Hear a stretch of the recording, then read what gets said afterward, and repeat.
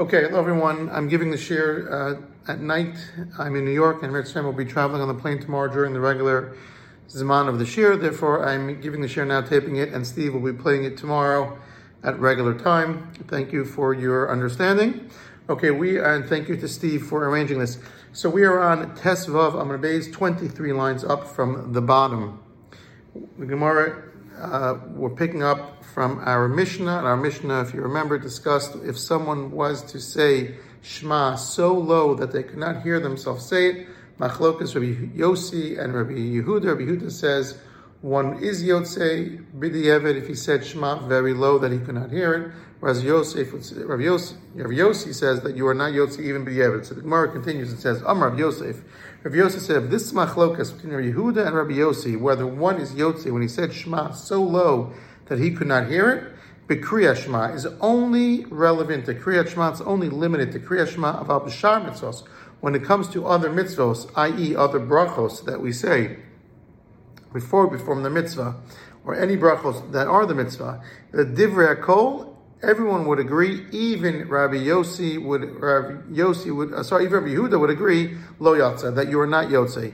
Meaning that Hom HaChlokes is only by Kriyat Shema, because it says the word Shema. But by every other case where dibor, where speaking is required, let's say by a bracha, if one said it so low that he did not hear it, lo yotza. Divrei kol, lo yotza, everyone would agree that you're not yotzei, which is a tremendous chiddush, because we know that brachos are only midrabanan. But still, you will not be yotzei. Dechsiv, why? Because the pasuk says in Devarim, haskes ushma Yisrael, pay attention and listen b'nei Yisrael. And therefore we learn from there that if one was to not be able to hear, he said it so low that he was not able to hear what he said, he would not be yotzei. The Gemara says, Meisvei, if that's the case, that everyone agrees that by other mitzvahs you are not yotzei, then we have a problem with the following brisa that we mentioned earlier regarding Brachos HaMazon, where it said, Meisvei le'yivarech adam Brachos HaMazon b'libo, one cannot go ahead and bench in his heart, meaning you actually articulated benching, but you said it so low and so quietly that it was inaudible. You should not do that lechatchila, meaning you should say it loud enough lechatchila that you can hear it. However, in birech yatza, but if you went ahead and did it, and you after the fact, post facto, you benched so quietly that you could not hear it, you're still yotzei. But we just said, according to the way Rabbi Yosef understand the machlokas in our Mishnah, that the machlokas, whether yotzei b'di'evet is only by Kriyat Shema, but by every other bracha you would not be yotzei even b'di'evet. But here we just brought a case from our brisa that says that if one benched quietly, he would be yotzei. So clearly Rav Yosef can't be right. Even by other mitzvahs, you would be yotzei. And Rav Yosef said, if you said it so low by other mitzvahs, you're not yotzei. So the Gemara says, this is really what Rav Yosef said. Amar Rav Yosef machlokas, this machlokas tanoim in our Mishnah regarding Shema, when you said Shema very low, but Kriya Shema was dafka by Kriya Shema, the chsiv Shema Yisrael, because it says Shema Yisrael. That's why Rabbi Yossi would say you're not yotzei. Avav b'shar mitzvos, since it doesn't say Shema Yisrael, it doesn't say the word Shema, but by other mitzvos you would be yotzei. The divrei kol yotza. This is more palatable and this makes more sense. And this, in fact, is how we paskin lahalacha by Shema. And we'll have to see by other mitzvos, but lechatchila you should say it out loud. But by other brachos, you have b'di'eved. If you did not say it loud enough, you're still yotzei. The Gemara says we just brought a pasuk haskes u'shma Yisrael. We just brought a pasuk that you're supposed to pay attention and hear. So if that's not referring to other brachos, because you just said by other brachos, even if you didn't hear yotzei. What is Haskes Shema Yisrael referring to? Hahu b'divrei Torah ksiv. That is referring to divrei Torah. When you learn, you have to go ahead and listen, pay attention, be mitzta'er, trouble yourself. Don't just learn superficially, but learn on a much, much deeper level. We'll give a couple thoughts about Talmud Torah. Let's just do a few more lines, and then we'll get back to it. The Gemara continues. So again, the maskana, we paskin that by other mitzvos, even if you did not hear it, you're yotzei. We say the same by Shema as well. B'di'evet, lechatchila, one should go ahead and say it loud enough, and by other mitzvos as well. But b'di'evet, by Shema and by other mitzvos, if you do not hear yourself, you are still yotzei. The Gemara continues. We also learned in our Mishnah another machlokas. What happens if you read Shema and you were not very exact in your pronunciation? So Kara v'lo dikdik b'yosi oseha. You went ahead and you said Shema, but you were not really careful. You stumbled, you mumbled the words, you ran through it, and you were not really very careful to go ahead and clearly enunciate each word. So machlokas, Rabbi Yossi says you are Yotzei, and Rabbi Yehuda here in this argument is the machmir and says you're not Yotzei. So the Gemara says, what is the halacha regarding if one went ahead and read Shema, Kriya Shema, and did not enunciate the words and articulate the words clearly? Amar Rabbi Tavi, Amir Rabbi Yoshia, halacha kedivrei shneim lahakel. By both machlokasim in the Mishnah regarding A, when one said Shema quietly, number two, when he was not very careful or exact in his pronunciation of the words. Lechatchila, one should say it loud. Lechatchila, one should be articulate. But in both cases, b'diavad, he is yotzei. Meaning, if he said Shema quietly, he's yotzei, and if he did not exactly, he did not enunciate and articulate and verbalize the words carefully, he is still yotzei. The Gemara now, since it brought one statement from Rabbi Tavi, continues and brings a totally unrelated statement that says as follows: For Amar Rabbi Tavi, Amar Rabbi Yoshia, Ma'idechsev. What does the pasuk mean when it says in Mishlei, Shalosh Heina Lotis Bana? It says that there are three things that are insatiable, and the pasuk continues, and it says Arba Lo Amruhon, and a fourth thing that says never says enough. And what are they? Otzarechem, a womb. And also the pasuk continues, Eretz Lo Savamayim, a land, earth that never is satiated with water. Sheol, a grave. Sorry, it says Sheol first. A grave is one of the three things that are insatiable. A womb, a land or earth that never is satiated by water. And the fourth thing, which never says enough, is fire. So the Gemara continues and says, what is this referring to? It says Sheol is referring to a grave that never has enough mesim, that always wants more people to be buried. A rechem, a womb, was always looking for more chances to have vlad, to be a home for a fetus. And water, the earth is always looking for water, and fire is always looking to continue to burn. So Gemara says, "V'chima inyan sheol eitzel rechem." What exactly? Why are there juxtaposition between a womb and a grave in this pasuk in Mishlei that says these things will never be satiated? So Rabbi Tavi learned out, Ela lomar lecha ma rechem machnis umotzi, just as a womb takes in zera and then eventually a fetus will exit from it. Av sheol machnis, so too a grave takes in a man or takes in man or humans when they die, umotzi, and they eventually will also give forth to a person in tchias hamesim. Just like a womb takes in and gives out, so too the juxtaposition teaches us that so too a grave will take in, but will also la'asilavo eventually during the time of tchias hamesim will go out and will eventually give forth that body as well. And Rabbi Yoshia adds, "V'alo dvarim kal v'chomer." It's a kal v'chomer. What is the kal v'chomer? Uma rechem shemachnisin bo b'chashai. So just as the rechem, the womb of a woman, takes in zera, the seed, in private, b'chashoi, very quietly and very tsanua, motzim menu b'kole kolos, eventually when she gives birth and it causes it emerges from there a vlad, a child, b'kole kolos, with joy, elation, and cries of happiness. So it went in quietly, but came out loud in pomp and circumstance.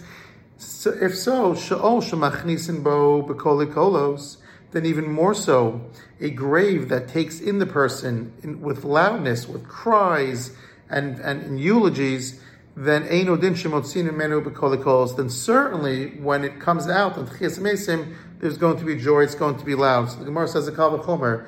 If a rechem, if a womb takes in the zera very tsanua in privacy and behind closed doors, and it's not very loud, but yet when the baby's born, it's very loud with cries and sounds of elation and joy. How much more so if the grave that takes it in loud with crying and eulogies, then how much more so when it gives forth and emerges from the grave the time of Tchias Mesim, then it will certainly be loud. And the Gemara continues and says, Mikan Shuva Lomrim Ein L'Tchias Mesim in the Torah. And from this pasuk from Mishlei, it shows that there will be Tchias Mesim from this Gezerah Shava, from this Kal Vachomer, and therefore this is an answer to any heretic who says that there's no source of Tchias Mesim in the Torah, because we see from here that there is a concept of Tchias Mesim. Another way to understand the Kal Vachomer is that if the seed, if the zera goes into the womb and there's no sign of life, it's not just a question of loud, but it's a question of no life. It's lifeless. But what comes out from the womb 9 months later, emerges a vlad, a child that's full of life.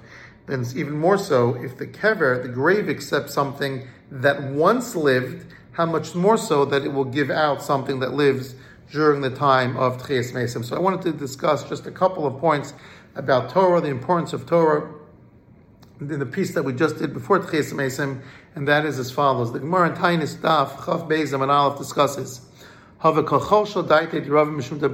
was very distressed due to the fact that Abaye used to receive greetings from HaKadosh Baruch Hu from heaven, Kiviyachol, every Shabbos, while the Rava only received his greeting once a year, which was on Yom Kippur. So they said to Rava, you should still be very happy, you should still be satisfied, because it's through your merit that you protect the entire city. And one amud earlier in Tainis of Chav Aleph and Beis, it says as follows: Besura Havas Deverta. The Gemara relates another story involving a plague in the city, and in the surah there was once a plague of dever, of pestilence. But the Gemara continues to say that in the neighborhood of Rav, this plague never took hold. The people thought that this was due to Rav's great merit. However, it was revealed to them in a dream that Rav's merit was too great. He was too high of a level, and this matter of the community being affected by dever was too small to attribute to Rav. To Rav was so great, his merit was so great, that his tzidkus and his godless through his zechuyos, it would merit a much larger population than the smaller community. So rather, the Gemara says, his neighborhood was spared not due to Rav, but rather to the kindness of a certain man who would lend his mara and his zvila, his shovel, his hoe or his spade, to prepare sites for kavura. It was through this individual's act of chesed that he gave over his shovel and his spade and his hoe to go ahead and to dig for the kavura. That's why in his chus, his whole town was saved from this plague. Additionally, the Gemara relates a similar incident.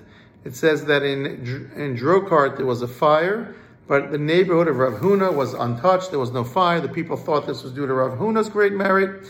And it also came to them in a dream that this merit was too small to be attributed to Rav Huna.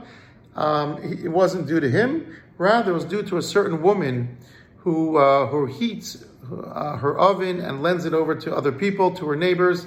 And through that act of chesed, the community was saved from fire. So we're seeing through acts of chesed how this can impact other people. And it's not just chesed, but even Torah. We see in this concept in Miketz, the impact that tzaddik can have at a communal level.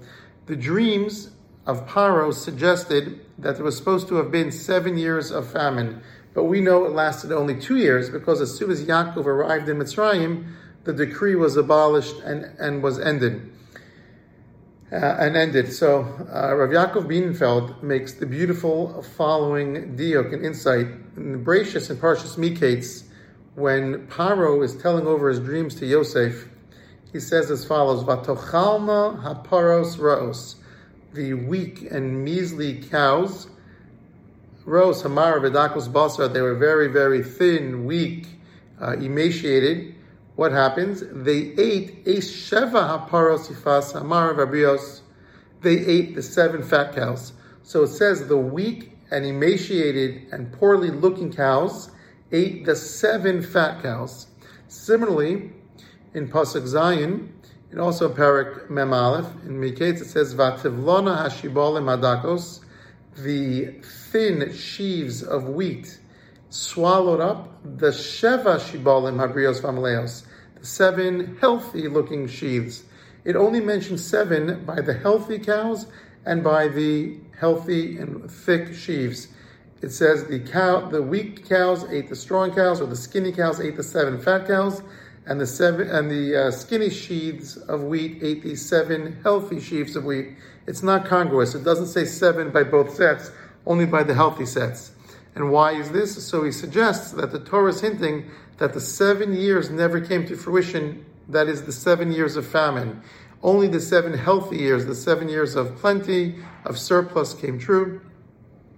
And that's why it refers to the 7 healthy cows, and it says 7 by the fat sheaves. It does not say the number 7 by the skinny cows, nor by the paltry-looking sheaves. To further this, Rabbi Yaakov Shmuel Bornstein, his Rosh Hashiva in Bnei Brak, who was nifta in 2017, says shows us a fascinating insight into a pasuk we're all very familiar with from Tehillim, Parak Chav Zayin. It says, when David HaMelech stated, Achas sha'alti me'es Hashem, there's one thing I am requesting from Hashem, I am asking from Hashem, Osa avakesh, that one thing I will beseech from Hashem, Shifti b'veis Hashem, kol yimei chayai, let me sit in the house of Hashem. Similarly, so we see that David said, Achas sha'alti, one thing I am asking, Osa avakesh, that thing I will request. So 2 different Lashonos, 2 different languages for the same concept, requesting. She'ela and Bakasha. Achas sha'alti me'es Hashem, Osa avakesh. I will ask one thing from Hashem, that thing I will request. Similarly, by Esther Malka, when she requests in Megillas Esther from Achashverosh, she says in Parak Zayin, Pasuk Gimel, Vatan Esther Malka, in response to Achashverosh asking her, what can I do for you? She says, Vatomer matzasi chen beinecha, if I found favor in your eyes, beinei hamelech v'emal hamelech tov, and if it is good for the king, tinosein li nafshi b'she'elosi va'ami b'vakashosi. Please give me my soul in my she'ela, in my question, va'ami, and my nation b'vakashasi, in my request. So the Vilna Gaon says, what is the difference between she'ela and bakasha? We see David HaMelech used it in the same pasuk. We see the Megillas Esther refers to Esther using both phrases, both terms in the same pasuk, bakasha and she'ela. What is the difference? Asked the Vilna Gaon, and he says as follows. He says, she'ela is when you're asking for something personal. When you're requesting for something on behalf of the tzibor, that's when you use the word bakasha. So she'ela is personal on an individual level. Achas sha'alti, I'm asking one thing from Hashem. That's on a personal level, but bakasha is always on a communal level. So David understood that the learning that he was shifted b'veis Hashem, when I'm sitting in a house of learning, he understood that learning was not just a personal quest, achas sha'alti, but also osa avakesh. It would have a tremendous impact on Klal Yisrael as a whole. So we see also from Esther Malka, she was saying, Tinosen li nafshi b'shelasi, please answer my question, my request. She'ela, though, it's not as strong. It's avakesh. She'ela is a request. It's a beseechment. But when she says tinosen li nafshi b'shelasi, please answer my question for me, but v'ami b'vakashasi, and for the whole nation, for the whole my fellow people, Am Yisrael, through my request. So David HaMelech understood this difference between a personal level, but also understood that it will impact globally his learning, and the same thing by Esther Malka, that one question can impact her, but it will also have a much larger ripple effect, affecting the whole community, the whole Am Yisrael in its entirety. So we see that the impact an individual's learning can have on the tzibur. So when it says here, Haskei Shema Yisrael, when it comes to learning Torah, we shouldn't think that when we learn Torah, it's only impacting us locally. It's really having ripple effects and affecting Am Yisrael, the community, and Am Yisrael on a much more communal level. And we see it's masim, not just the Masim Tovim, where this can impact, as the Gemara in Tainus mentions, that he was saved, the community was saved from pestilence and fire because of the Gemilas Chasadim, that was carried out by way of its inhabitants, but also through our learning. There's a story Rav Borenstein tells Rav Chaim Brisker was traveling to St. Petersburg from Brisk for a big gathering, for a big asif of Gedolim, and he saw a bacher on the train, and a little trepidly, but the bacher went over to Rav Chaim and introduced himself. Rav Chaim said, "What are you doing on traveling to Petersburg?"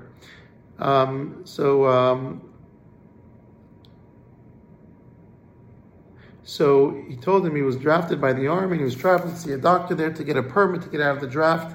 And Rav Chaim told him, "If you need any help, I'll be here. Please see me. If I'm able to help, I'll certainly try to help." A short time later, the bacher was knocking on the door of the Asifa, trying to get in. His resistance, they're not letting him in, and he dropped Rav Chaim Brisker's name. So he went to Rav Chaim Brisker and he said, "I just want you to know that I thought getting this permit from the doctor to get out of the draft would cost me 50 rubles. In fact, it's costing 500. I certainly don't have the financial means to meet that great sum. Would you be able to help me?" So Rav Chaim got up at the Asifa, Rav Chaim Brisker got up at the gathering and said to the Gedolim, "We need to raise an additional 450 rubles for this bacher to get out of the draft." And the other Gedolim got very angry. They said that we're here for the Tzarchei Rabbim and you're asking for this one bacher. So Rav Chaim answered that no, this bacher is for the Rabbim. Even a single person can have the merit to go ahead and impact Am Yisrael on a more global, on a more communal level. And so we see that when we learn, we should take our learning seriously, and it's certainly having a greater impact beyond the walls of our base medrash. We go back home, we bring it into our families, we bring it into the workplace, and we really be a Or Lagoyim through our acts of chesed, through our learning of Torah. We certainly have a much bigger impact than just on an individual level. One other fascinating point about learning Torah is the following. The Haflah, who was the Rebbe of the Chassam Sofer, brings the following Gemara in his Akdama to Gemara Kesuvos. He brings the Gemara from Brachos Daf Chaf Aleph Amud Aleph. We'll get there in a few weeks, and we discussed this Gemara many times. It says as follows: Amar Rav Yehuda minayin leberchos hamazon lachareh min haTorah. From where do we know that the requirement to go ahead and bench after eating is min haTorah? As the pasuk says, as we've discussed, shene'emar v'achalta v'savalta v'irachta. Once one goes ahead and eats and is satisfied, he must bench. Uminayin leberchos haTorah lefanah. And where do we know that the obligation to go ahead and make berchas haTorah before we learn, before we learn, is biblically mandated? Min haTorah shenemar ki shem Hashem ekra hovo godol lelokeinu. From the pasuk that we discussed many times, when I call out the name of Hashem, I have to give greatness, I have to glorify the name of Hashem. I have to call out to Hashem. So benching is min haTorah according to everyone, and berchas haTorah is min haTorah. The brachos that we say before learning is min haTorah according to most opinions. The Gemara says benching is mentioned la'achareh in the pasuk, and berchas haTorah in the Gemara is mentioned beforehand. In practice, by the way, when it comes to eating, we don't just make a bracha afterwards, but even before. And by Kriyas HaTorah, we don't just make the bracha before, but also afterwards, as opposed to what the Torah actually says and mandates. The Gemara brings the pasuk that says required to bench afterwards. V'chalta v'svat v'rachta. Benching is afterwards. And yet we, in practice, make a bracha before and after we eat. Similarly, laning is kishem Hashem ekra. When you gather to call out Hashem's name, then you have to make a bracha right there and then. That bracha is before you learn, and yet we know we make a bracha before and even after laning. Asher nasalon Torah semes. And so the Gemara continues. How do we know, in fact, that you have to make a bracha before eating and that you have to make a berachos haTorah after eating, after laning or learning? The Gemara and the Chumash don't seem to say that. So the Gemara says it's a kal v'chomer. The kal v'chomer is as follows. Amar Rabbi Yochanan, the Gemara in Chaf Aleph Brachos continues. Lamanu berchas haTorah la'achareh min berchas hamazon v'kal v'chomer. We learned berchas haTorah after we lane from the berchas hamazon, kal v'chomer. And what is the kal v'chomer? Berchas hamazon lefanah. And we also learned the kal v'chomer that you have to make a bracha before eating from the fact that you have to make a bracha after Mikal v'chomer, and berachas hamazon beforehand from that you have to make a bracha of eating, a bracha before we eat, just like you have to make a Brachos Torah before you learn, before you learn. So the Gemara says the Kal V'chomer. What is that Kal V'chomer? Brachos Torah la'acharem and Brachos Hamazon Kal V'chomer. Ma mazon she'en Torah lefanav. When it comes to eating, you don't have to make a bracha beforehand, but yet you do have to make it after you eat. Torah shatun lefaneh, Torah which needs before, you certainly should have to make it afterwards. And then the Gemara says, and how do I know that I have to make a bracha before I eat? So from Kal V'chomer. Just as Torah, I don't have to make a bracha afterwards, I have to make a bracha beforehand. Benching that I have to make afterwards, certainly I should have to make a bracha beforehand. So the Gemara doesn't really explain the logic of the Kal V'chomer. It's sort of circular reasoning. So what is the driving force behind the Kal V'chomer? What is the logic, the impetus from this Kal V'chomer? So the Haflos says so magnificently, he says as follows. He says, before a person engages in Olam Hazeh, he has a big double cheeseburger, not kosher par of cheeseburger. He has a big double beef burger, let's say. And he's likely thinking, wow, this double beef burger looks amazing. He's super excited. He can't wait to devour it. But once he's done, he thinks, you know what? It was good, but it was overrated. It really wasn't worth the hour-long wait online or the high price. It's certainly a bit of a letdown. This is in stark contrast to Ruchnius, where before he engages in a Geshmak Sugya, he doesn't fully appreciate all the intricacies and the nuances of the Rishonim and the Achronim. You actually have to taste Torah, the Devar Hashem, to appreciate it. As the Pasuk in Tehillim says, in Parak Lamed Daled, Pasuk Tes, Ta'amu Ure'u Kitov Hashem. Right? Taste it, and then you will see how good the Devar Hashem is. One must first taste the Torah Hashem before appreciating how tasty Devar Hashem truly is. So after learning, after hearing the Psukim when we lane, we realize we underestimated it. We now realize that it is next level. Only after the Torah, after we experience the Chavrusa, after experiencing the Psukim and seeing a new insight, a Chiddush, a Rashi, or the Ramban, Tosfos, then we realize how great it is. Before we sit down for a Sunday afternoon barbecue, we're excited, even salivating, but after the meal, we're bloated, we're uncomfortable. If someone would offer you another hot dog, you'd be disgusted. You'd even think about vomiting. The thought of more gashmis, the thought of more food is nauseating. By Torah, it's the exact opposite. The more one learns, the more one yearns to learn more. There's no such thing that after hearing an amazing shir or finishing a 2-hour chavrusa, that the thought of another chiddush or another kitsos or minchas chinuch or tosfos would make one nauseated or disgusting. Says the Haflah, if you're obligated to make a bracha after you eat, once you already feel full and bloated and you realize that your excitement leading up to the barbecue was overrated and largely unwarranted, and the Torah mandates that you still have to make a bracha, then Kal V'chomer, you must make a bracha before you eat.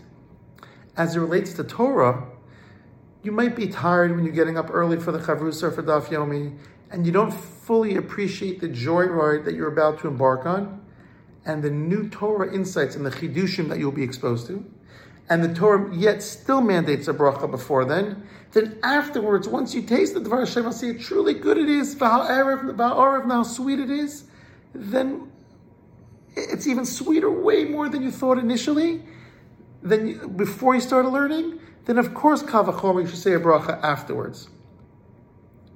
So again, if the Torah tells us you make a bracha after you bench, that's when we're bloated, we have to loosen our pants, we feel uncomfortable. The thought of eating any more of Olam Hazeh, any more food, makes us nauseated. You have to bench. Then certainly when you're feeling good and you're anticipating and you're excited for it, so you have to make, that's the Kal V'chomer.